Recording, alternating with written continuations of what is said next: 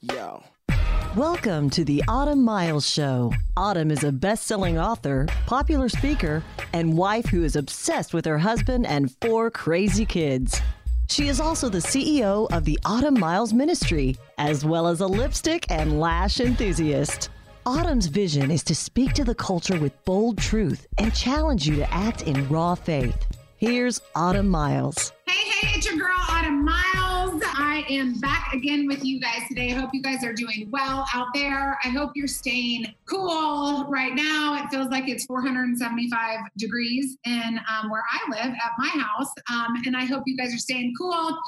The summer is upon us here in Dallas, Texas. And I just want to say we're going to be with you through the summer. I want you guys, I know y'all are going to go on vacation. I feel like because of Corona, we're all like, let's get out. At least my friends are, of course, social distancing and being respectful. But I know a lot of people that are going camping, which I'm not a camper at all under any circumstances. What my husband has tried to get me to go for 16 years. And he just recently told me he was going to book something and just put me in the car and made me go because he said, I'll like it. But I know a lot of friends that are camping this summer. And while you are camping or on your road trips, download the podcast, listen. We've got new shows every single week. I want to get to my guest today because he's fascinating. I am fascinated with... I'm just fascinated, first of all, with history and with just different ways of life that I don't live. And we have today, he's New York Times best-selling author. You probably have heard of his first book, Growing Up Amish. We're going to talk to him a little bit about that book today, but he has written a new book, which is kind of a follow-up to Growing Up Amish, and it is called Broken Roads. I want to go ahead and welcome him to the show, and we're just going to learn today. We're going to learn maybe about a different way of life that we don't live. Welcome to the show, Ira Wagler. How are you? Hey, Autumn. Thank you so much for having me on. I really appreciate it. Thank you. I am fascinated by the Amish community. I have a lot of respect for the Amish community. I think it's fascinating. There is clearly an order, a way of living in the Amish community. There's a respect for natural things. I know that I'll go to events and even like, I don't know, places in the community, and I'll see an Amish family or someone set up like a booth where they're selling their baked goods.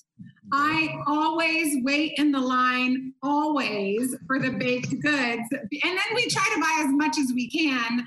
And I feel like everyone waits in the line for the Amish baked goods because you cannot beat them. They are phenomenal. There's such a respect for purity and in the Amish culture. Which I love, but I can't really relate to because, we cheese whiz in our house. So there's a big difference. You grew up Amish. Tell me about what it was like growing up in the Amish community. Okay, that's that. I don't know. I barely know where to start. Except the Amish are very fascinating, like you said, and when you go to these events and they have a booth there and they're selling baked goods, that's all part of being in the market. They're very much into that. They will sell their vegetables, their baked goods, their farmers, craftsmen, tradesmen, all those blue collar things. That's what they work. And as far as, the Amish culture, it's absolutely unique in all the world. And that's how I was raised. And I've always said that the Amish, there's three basic rules or I don't know what the word is, but 3 basic things that they adhere to. And one of them is probably the most important is they have no car. You drive a horse and buggy, and that's very ubiquitous to the culture. And then the other thing is they have no phone in the house. Now we can talk about that a little bit later. And then the third thing is no electricity. So those 3 things. And you drive a horse and buggy down the road. That's how I was raised on the farm. This was in southern Ontario. That story is all in the first book, Growing Up Amish. And can I just pause? you for a second? Yep. What is the thought process behind the no car, no phone, and no electricity? Can you just kind of expound just teach us, why is that the way of life? Well, it probably wasn't planned, but 100 years ago when the automobile was just coming into the market and, the average farmer, blue collar guy could actually buy one probably around 100 years ago. At that point, the Amish culture, and it really wasn't planned, really. It just, they decided, back in the early 1900s, 1920, that they are not going to have a car. They're just going to stay with the horse and buggy, which back then was not that big a deal because many people had horses and buggies because the car wasn't there yet. Yeah. It's only as society progressed and developed that, everybody has a car except these people. They have always rejected them. And from that distinction, then the whole culture just kind of grew out of that. And it's not necessarily that they don't believe in some sort of technology, Autumn, but it's just that as a culture and as a people, they decided that the automobile is going to make it too handy for them. They'll just be able to run around, go to town, just whatever. They won't stay home with their families, or the kids will start running around, which, that's a legitimate thing. And so that's the basis of it. It wasn't really that they believe that the car itself is evil. They don't think technology itself is evil. It's just that you get tempted into many things that are not so good when you have it and when you have a car. That makes sense? It makes perfect sense. So it would basically be like a gateway to a lifestyle that maybe they didn't want to live. So that would be one way of looking at it. And maybe a gateway. On another thing, the word I often heard was it was an influence. It's an influence, which could lead to a gateway. It's an influence would be a little bit further back yet. And again, it was a logical, rational.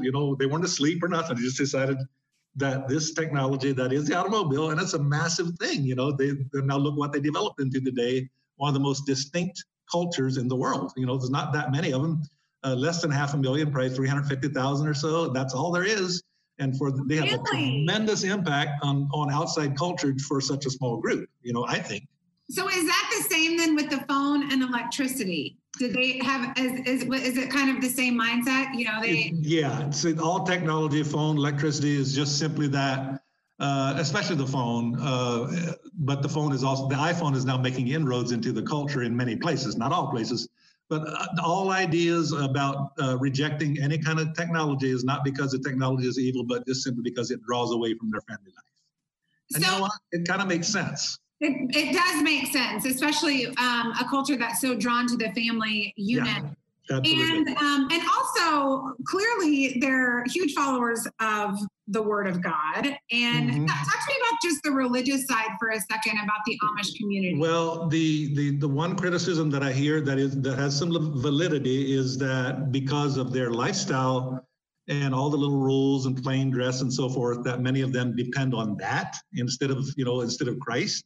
As I was growing up, I always heard it in the sermons. Jesus is the way. I heard the gospel. I'm not saying I didn't, but it was always tied together a little bit with law. We live this way, and it's really hard, Autumn. It's really, really hard to break free from that culture. It's incredibly hard. So let me I want to get into the second book here, but what is it like living in an Amish community where, you're not that old. I'm looking at you. It's not like thank you. You're not like 90 years old. I'm in my 50s, yeah. You're in your 50s. So I'm almost 40. Yeah. So it wasn't that long ago that you grew up. What was it like growing up, riding in the buggy, maybe going to the grocery store and seeing other people your age out and about? What does that do to a young kid mentally? Well, that's a good question. And the thing of it is that I've always said, and I don't know, I might have written it in the first book too, but when you're raised in that culture, that is the only world you know. So that's normal, so the horse and buggy to me was normal. And the car was like, wow, that's some wild worldly thing. And you know what? I was raised on the farm, grew up with 5 brothers and 5 sisters. Well, the older ones were, they were pretty much adults when I was born, but large family. And, we worked and we played and we were in the creek and in the woods, barefoot, stepping in nails, all that stuff.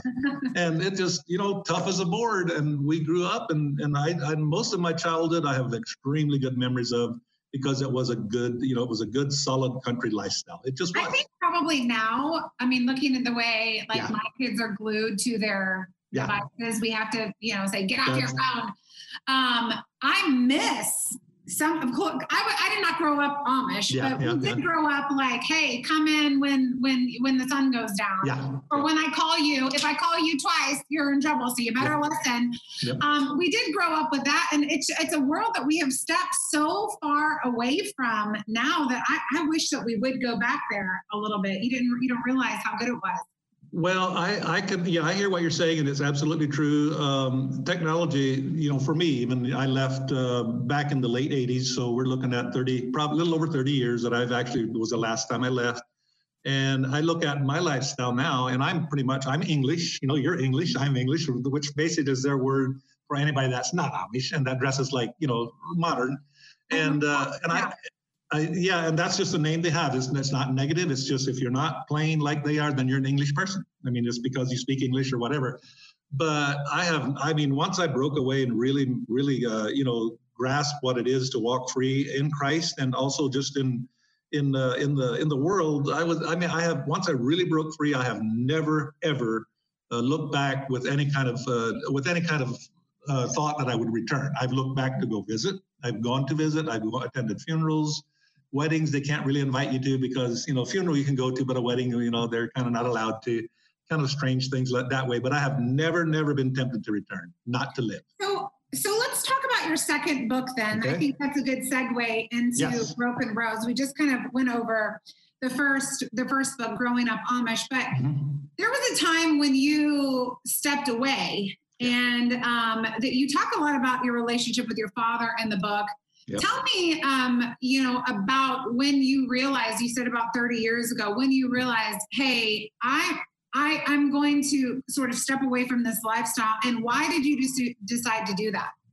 Well, that's kind of the resolution of the first book, which is Growing Up Amish. And that was my search. I was in my teens, I was in my lower 20s, and I would leave, come home. I joined the church. I dated a girl. I was engaged. This is all inside the Amish culture. I came within a hair's breadth of getting married.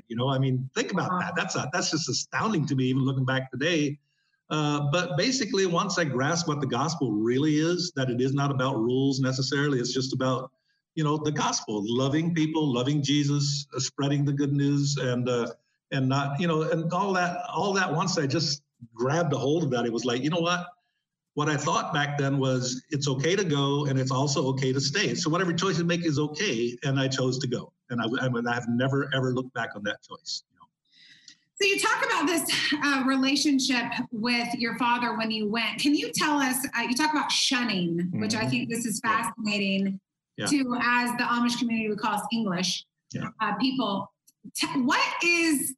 Maybe you can do a myth buster here. What exactly is shunning, and what does it look like? Okay, well, and again, there is no right answer for every ex-Amish person, because in the more conservative, the more plain, the really, really plain, very, very conservative people, their shunning is much harsher. And I come from like a moderate level of the Amish.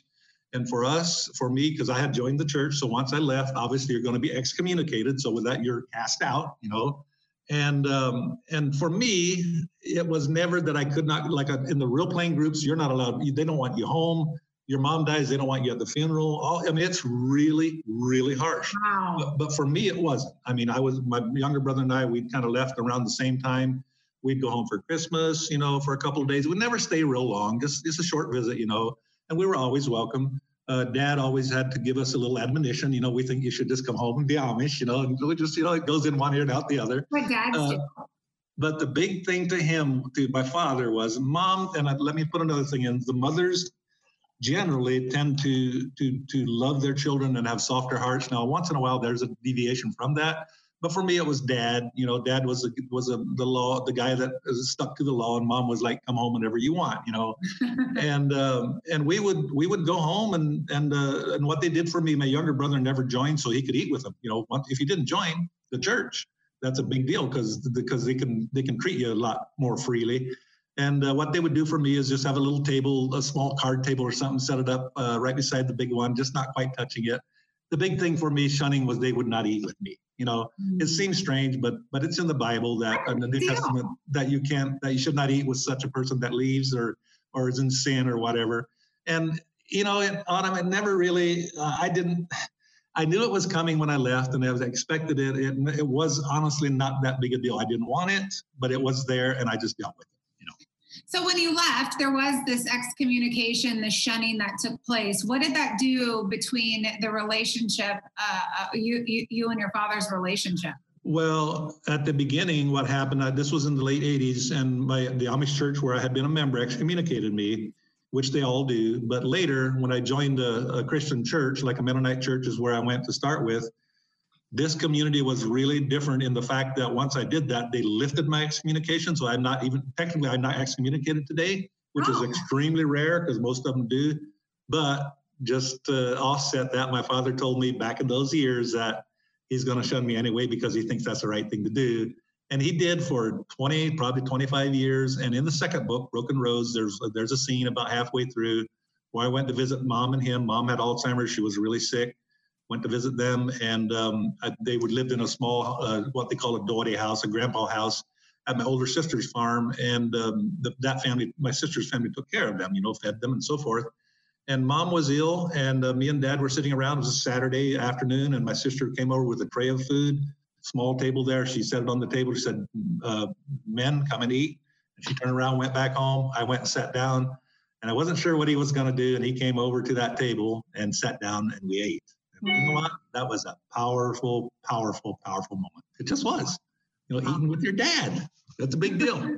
Well, especially just symbolically what that means for, you know, you and what, I mean, so you said it was 20 years since you. He probably shunned me for 25 years. I never really counted all, but it was a good long time, you know.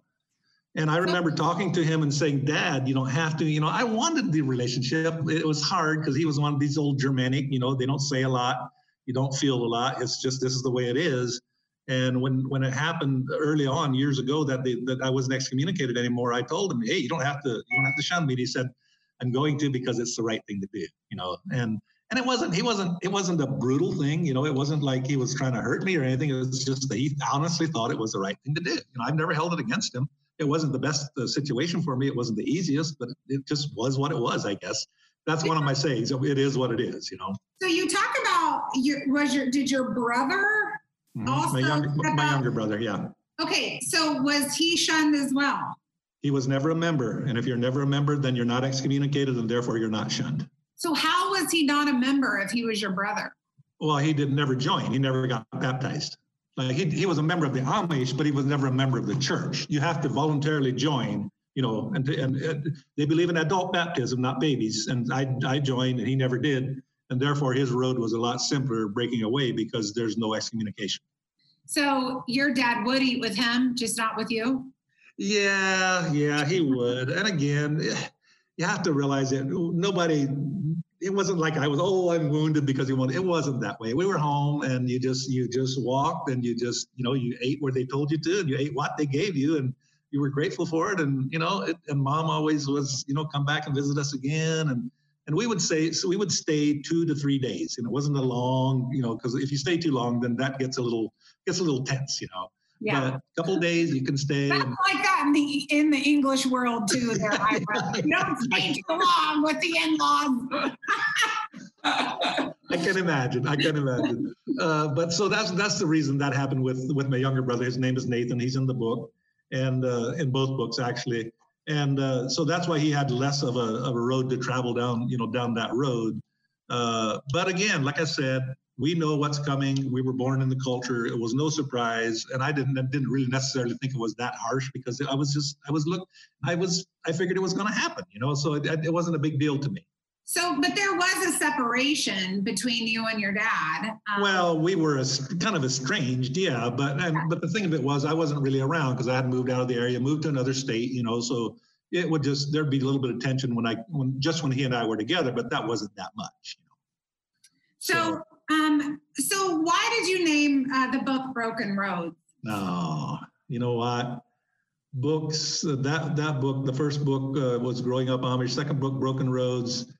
I'd written a bunch of it. It took me 9 years to come out with the second book, which is a long time. I've learned in the publishing world, in 9 years, you might as well just be a new author because nobody knows who you are, But Broken Roads, I kind of came up with it, and my publisher was Hachette, is my publisher, and I said I'd like to use this. We were just throwing things around.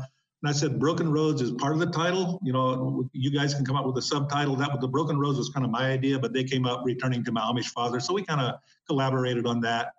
My life has been, I cannot tell you, it has been so many roads that were rough. They were broken, and it just seemed like a fitting title. Mm-hmm. So talk to those in the next, we just have a couple minutes left, but I feel like maybe there is someone out there that is thinking of stepping away. Maybe they found the Lord in a different way. Yeah. And they're fighting. I don't know, when people get saved in different cultures and religions, you are shunned. You are asked, not to come back. You can't come back in the family. You are shunned. It might not be called shunned, but it feels shunned. You're rejected, basically. I feel like we would be able to give great encouragement to someone that is maybe about to travel that broken road. And this book would encourage them as well.